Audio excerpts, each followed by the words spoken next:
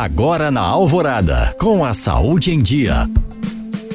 Para assegurar uma vida mais saudável, promovendo o bem-estar para todos, o programa Saúde na Escola, que entra no seu 15º ano de existência, vai reunir os resultados e experiências que mostram a importância da articulação e da integração entre as escolas e a atenção primária à saúde. O programa, em parceria com o Ministério da Educação, beneficia mais de 23 milhões de estudantes em todo o Brasil. Mais de 5.400 municípios brasileiros já participam do programa e a meta é, a partir de 2023, que todos sejam beneficiados, incluindo os 853 municípios mineiros. Minas é o segundo estado brasileiro mais populoso do país e o que conta com o maior número de municípios. O aumento do número de municípios no programa fortalecerá a articulação entre as unidades básicas de saúde, as equipes de atenção primária e as escolas públicas da rede de ensino.